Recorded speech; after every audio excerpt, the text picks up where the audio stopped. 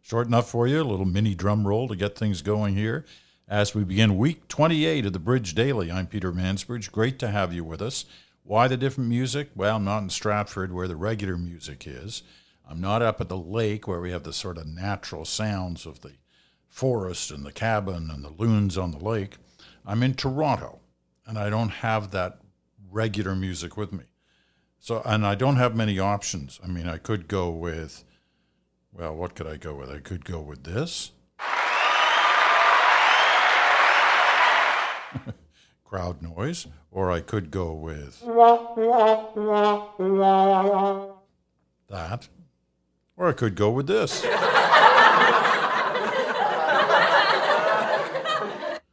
Funny guy, right?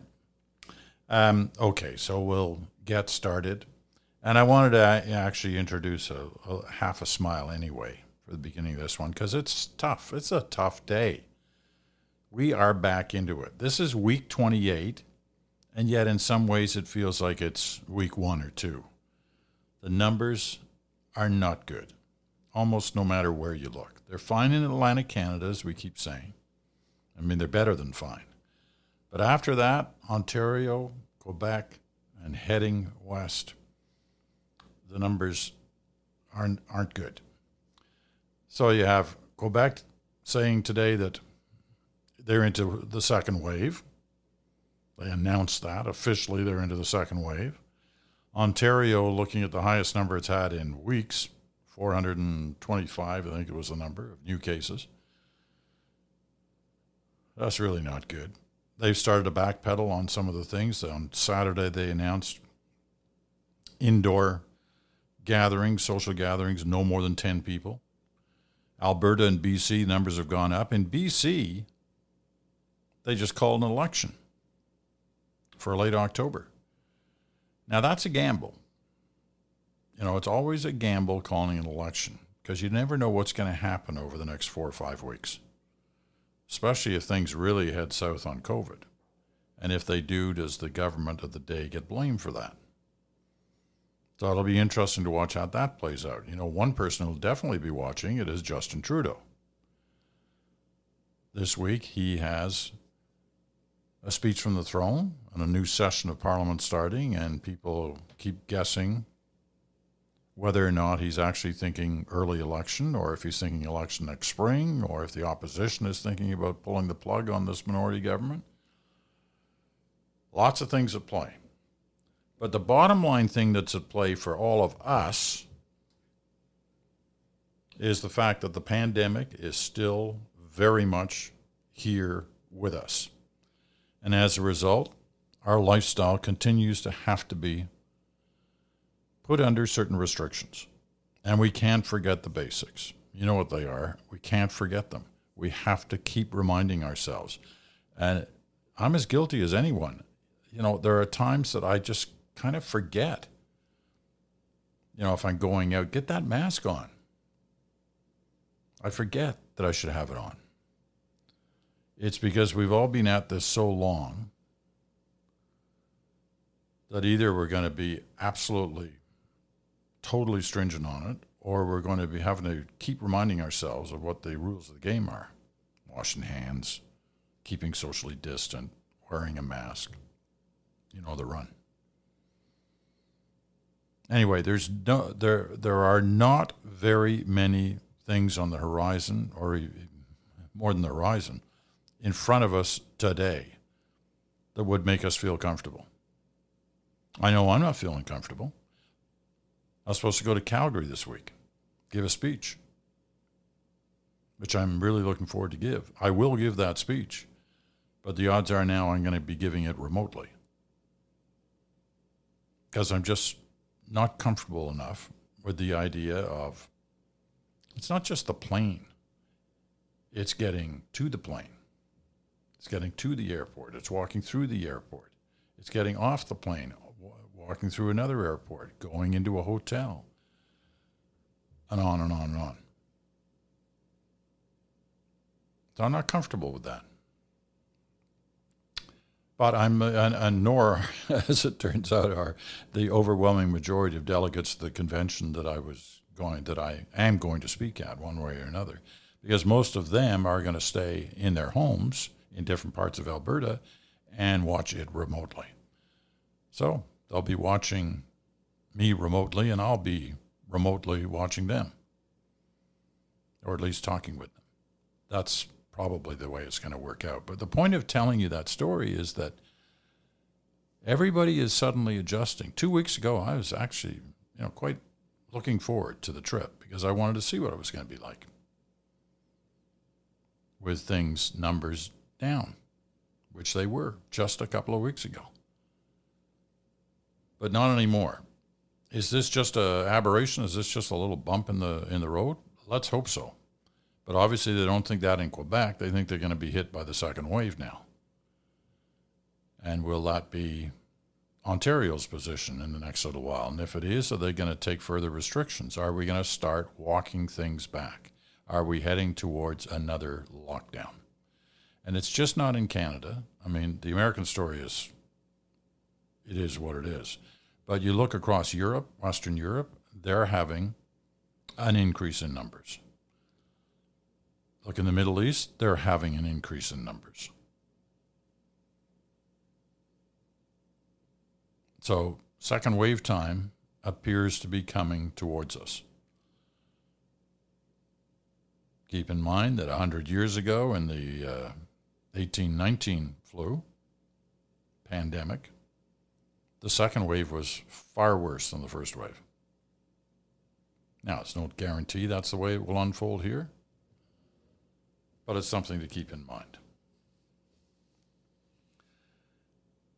A lot of time in the overall news agenda was spent as a result of the death on Friday night of Justice Ginsburg in the United States and the ensuing political fallout around who will be her replacement, and when that replacement is known, how soon will they try to make that official? And that's a big political story, and I'm sure we're going to talk about it in the race next door this week, because I think there are a number of elements to that story beyond just who the person will be. But I think the whole episode of these last few days says something about politics and politicians and the art of the lie, and I don't think anybody escapes this one without being tainted by it. Anyone. So I'll try and convince Bruce that that's what we should talk about this Wednesday on the race next door. But as overwhelming as that story was, it was the death of somebody else that had a greater impact on me. And that was the death on Saturday. Actually, I believe the actual death was on Friday, but it was announced on Saturday, of John Napier Turner, the 17th Prime Minister of Canada, who was somebody I covered before he became Prime Minister, when he became Prime Minister, while he was Prime Minister, and in the days following as he was opposition leader. We got to know each other fairly well through those days. After he got out of politics, we became friends. And while we didn't see each other a lot, we did see each other more than a few times. And we got around to trying to have lunch once or twice a year. He was 91 when he passed away over the weekend. And to me, he was a remarkable guy. Here was somebody who had, from his earliest days, was always looked at by others as saying, this guy's going to go places. You know, the world's at his feet. He can get anything he wants. He worked hard. He went through school. He went through college. He was a Rhodes Scholar, went to Oxford. Was a great athlete. His specialty was the 100-yard dash, as opposed to the 100-meter dash, the 100-yard dash. And he held the Canadian record for a while at 9.8 seconds. So he beat the 10-second barrier on the 100-yard dash, which is not the same as the 100-meter dash. Under 10 seconds on that is really good. Anyway, he was great at it and would have been on the Canadian Olympic team in 1948, but he got injured and couldn't go. He got his law degree, could have made a bundle as a lawyer, but decided he wanted to go into politics and ran and was successful running. I think first in a Quebec riding, then Ontario riding, then a BC riding over the career, his political career. But in his early 30s, he was one of the youngest members of Parliament for Lester Pearson, the Liberal Prime Minister in the early 1960s. 63 was when he won election, Prime Minister Pearson. And John Turner was one of his caucus members. Eventually, he went into cabinet and then ran for the leadership in 1968, losing to Pierre Trudeau. But Pierre Trudeau said, I need you in my cabinet, and gave him a really top job, Minister of Justice. He was responsible for the Official Languages Act. He was oversaw the War Measures Act. He then became finance minister after the 72 election, having to deal with difficult times, oil price crunch, and inflation starting to move up. There were a number of things going on. He left politics in the mid-1970s. And he didn't say why, he just said he needed to get out for a while, but really what was at issue was the fact that the Liberals in 1975, when he was still finance minister, introduced wage and price controls, which a year previous they had campaigned against with Robert Stanfield. And Turner said, I don't want any part of this. And that's why he left. And he was in the kind of political wilderness for 10 years, but was always seen as the prince in waiting, the guy who would eventually be prime minister when Pierre Trudeau stepped down. And sure enough, that's what happened in 1984. But that wilderness time did not work for him. He was out of touch with the politics of the day in the 1980s. Things had changed since he'd left. And he had a disastrous campaign against Brian Mulroney in 84. And he lost. And the Liberals were ground into almost disappeared. They ended up with about 40 seats, which for the Liberals, the so-called governing party of Canada, this was an incredible disaster. And the voices of anti-Turnerism for the first time in his life started around that election. But he fought to carry on, and he ended up running in 88, he had a terrible first half of the campaign. His own party tried to dump him. They went to him and said, look, you got to step down in the middle of the campaign, because it looked like they were only going to end up with a dozen or 15 seats. But he said no. He told them to where they could stick their idea, and he ran again and took free trade as his passion, had a great debate against Brian Mulroney, or accused Mulroney of selling out the country. And he did extremely well. I think he could have done better if he'd had a second issue for the second half of that campaign as well as free trade. And there was one just sitting there. The GST was due to be introduced to the Canadian people a couple of months later, but nobody talked about it in that campaign. And if they had of and explained to people what it was going to cost them, it could have been a great issue for him. Anyway, he doubled the seats. They went from 40 to 80, roughly. But still, people wanted him out, and within a couple of years, he was gone. After he was gone was when we kind of became friends, talked a fair amount about life, about politics, he was never bitter. I had every reason to be bitter, but he was never bitter. He cared about politics. He cared about Parliament. He cared about his fellow parliamentarians. He believed that young people needed to seriously consider some public service in their life. Because if you believe in democracy, John Turner would say, you have to appreciate that it doesn't happen automatically. It needs participation. And any way you can involve yourself in participating in the democracy that we cherish is something you should do. So when I heard the news that, he was 91, and I knew he wasn't well. The last couple of years have been difficult for him. But he had all his, as they say, faculties and facilities. And he could tell great stories. His memory was sharp.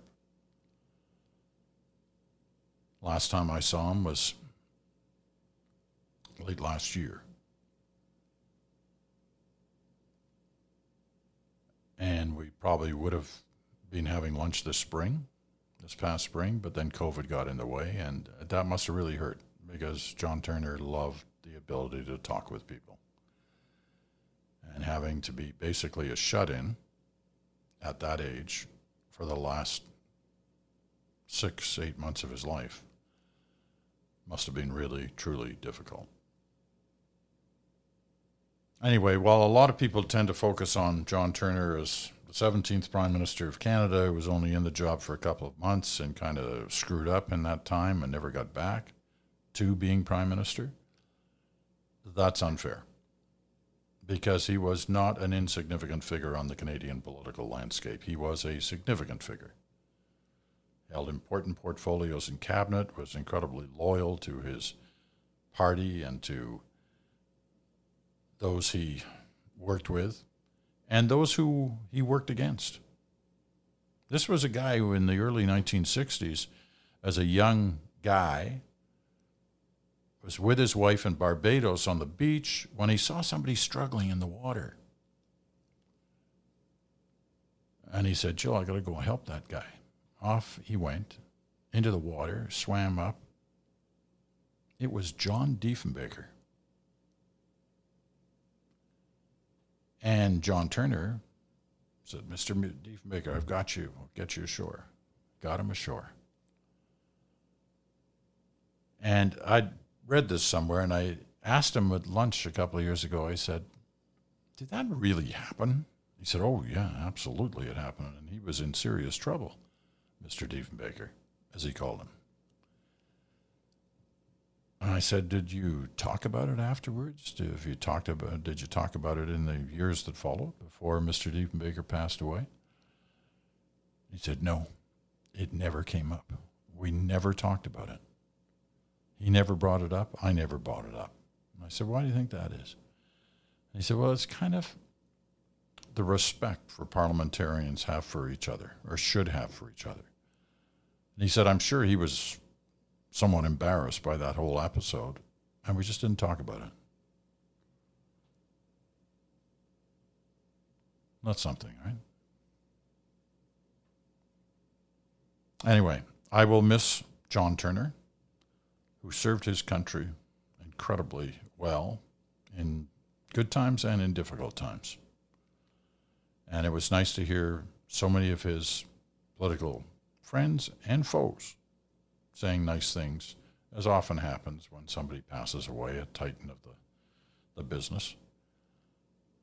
Brian Mulroney was incredibly gracious in the things he said about John Turner over the weekend. And those two really went at it in two of the greatest political debates I've ever seen, certainly in this country.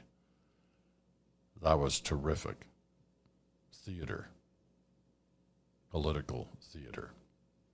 And the one last thing I'll say about John Turner, my mother used to say, John Turner was the most attractive person I've ever seen. And he was a pretty good-looking guy. You look at those pictures of him throughout his career.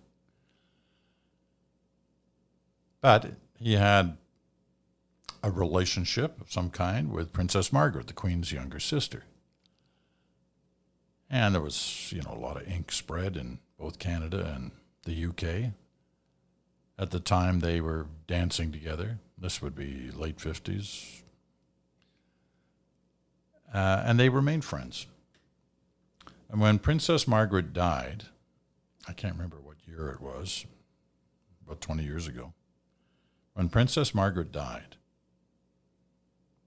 the royal family asked John Turner if he would be part of those who were giving eulogies to Princess Margaret. And he did, to his friend. So, just a couple of thoughts that I wanted to share with you. Now, a couple of stories. I guess it was about 2 weeks ago, we talked about the difficulties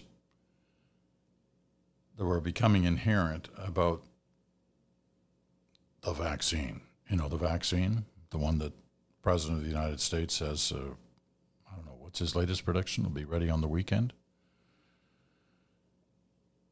He kind of stretches it and changes it. He said as early as October, as late as April. He's now starting to push the April line after saying October or November. But as we mentioned when we talked about the vaccine some time ago, one of the biggest difficulties is going to be moving it around because of the lead candidates for a successful campaign. Storage of this vaccine is going to be extremely difficult because it has to be very, very cold, deep Arctic cold. As low as minus 80 degrees Celsius. From the moment it's bottled to the time it's ready to be injected into a patient's arm. So think about that. How are they going to keep this cold? Millions and millions, hundreds of millions of doses, billions of doses to supply the world. So the New York Times has caught up to this story too, and on the weekend, David Gillis wrote about this problem of keeping things cold. That will not be easy. Vaccines may be manufactured on one continent and shipped to another. They will go from logistics hub to logistics hub before ending up at the hospitals and other facilities that will administer them. While no vaccine has yet been approved by health officials in the United States, preparations for a mass vaccination campaign are gearing up. The U.S. military and a federal contractor are expected to play a role in coordinating the distribution, but a hodgepodge of companies are scrambling to figure out how to keep hundreds of millions of doses of a vaccine very, very cold. Planes, trucks, and warehouses will need to be outfitted with freezers. Glass vials will need to withstand icy climes. Someone will need to make a lot more dry ice. So that's just one aspect of this story, but keep this in mind too. Your seasonal flu, right? It has to be cared for as it gets ready. But your seasonal flu you can often get at your local pharmacy, right? Or your local doctor's office. Not sure that's going to happen. Not sure they're going to be having the kind of facilities that are going to be needed to keep this stuff at those incredibly low temperatures. Your doctor's office going to install huge new, very sophisticated new refrigerators, freezers. Pharmacies, they going to do that? They have a space for that? So that, if they don't, that leads to these issues of, are they going to be central points? You know, like the highly successful testing areas. Is that what we're going to see? We're going to see huge lineups of cars for blocks and blocks and blocks of people waiting to get the vaccine? Could be. Long way to go on figuring all that out. There's your vaccine story for today. Now here's your last catch-up story. I don't know, it was a month ago, we talked about sports and the business of sports and how much money was involved in getting the professional sports franchises up and running. Basketball, football, hockey, baseball. Millions, hundreds of millions of dollars at stake because of television contracts. Well, you've actually got to hand it to the major professional sports leagues because most of them, have handled this extremely well. In hockey, I believe not a single case of COVID-19 by any of the players through these bubbles they've set up. Same with basketball. I think there have been a couple in the NFL, and as we know, there have been a few in baseball. But they all seem to have that under control now. So where am I going with this? Well, listen to these kind of numbers. You ever heard of the Indian Premier League? This is not football, or as we call it, soccer. The IPL is not football. It's cricket, all right? And I love cricket.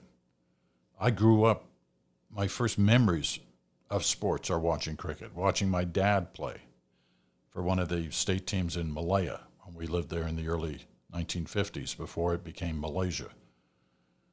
And we lived in Kuala Lumpur.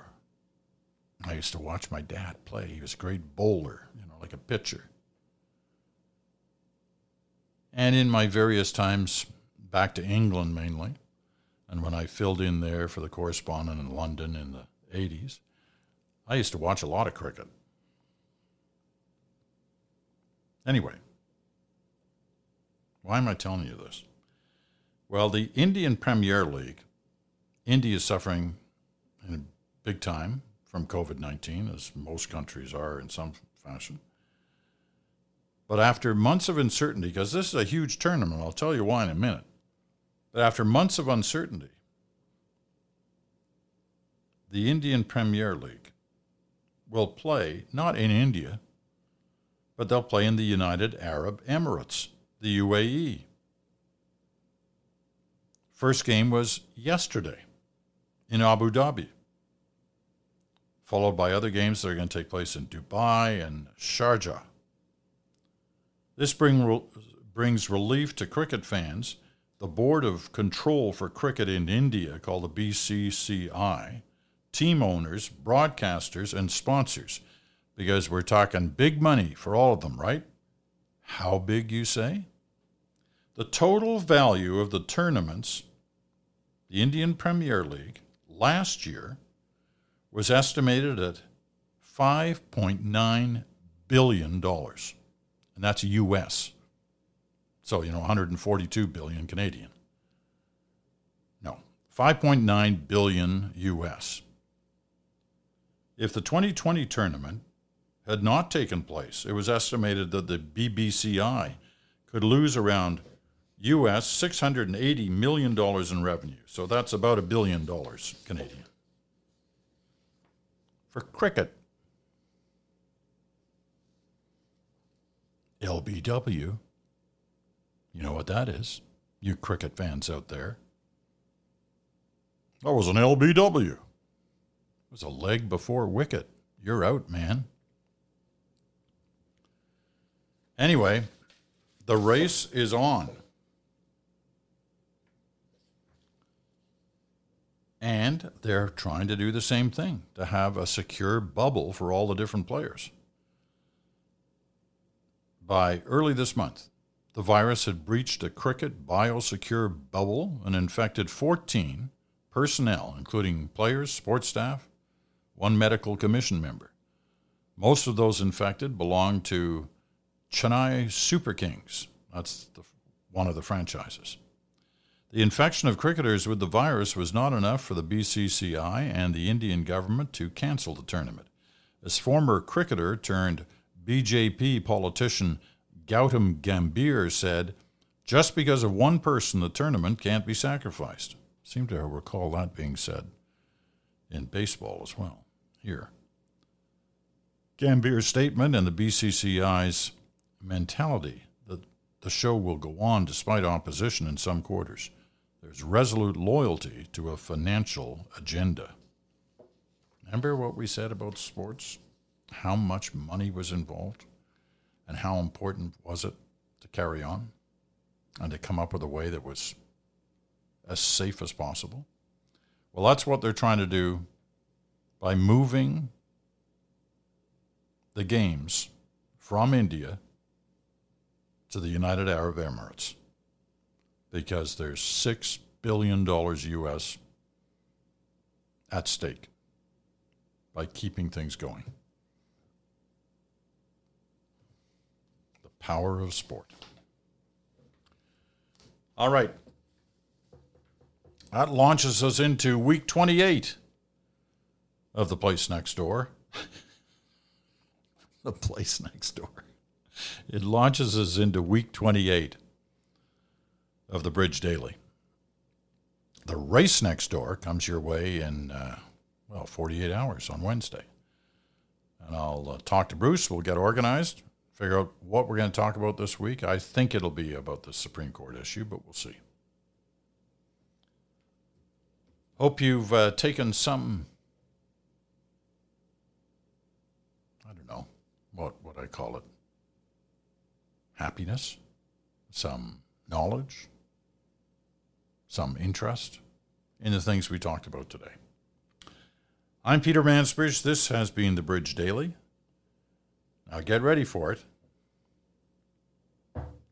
Here's the out music, and when you hear it, you'll know that we'll be back in 24 hours.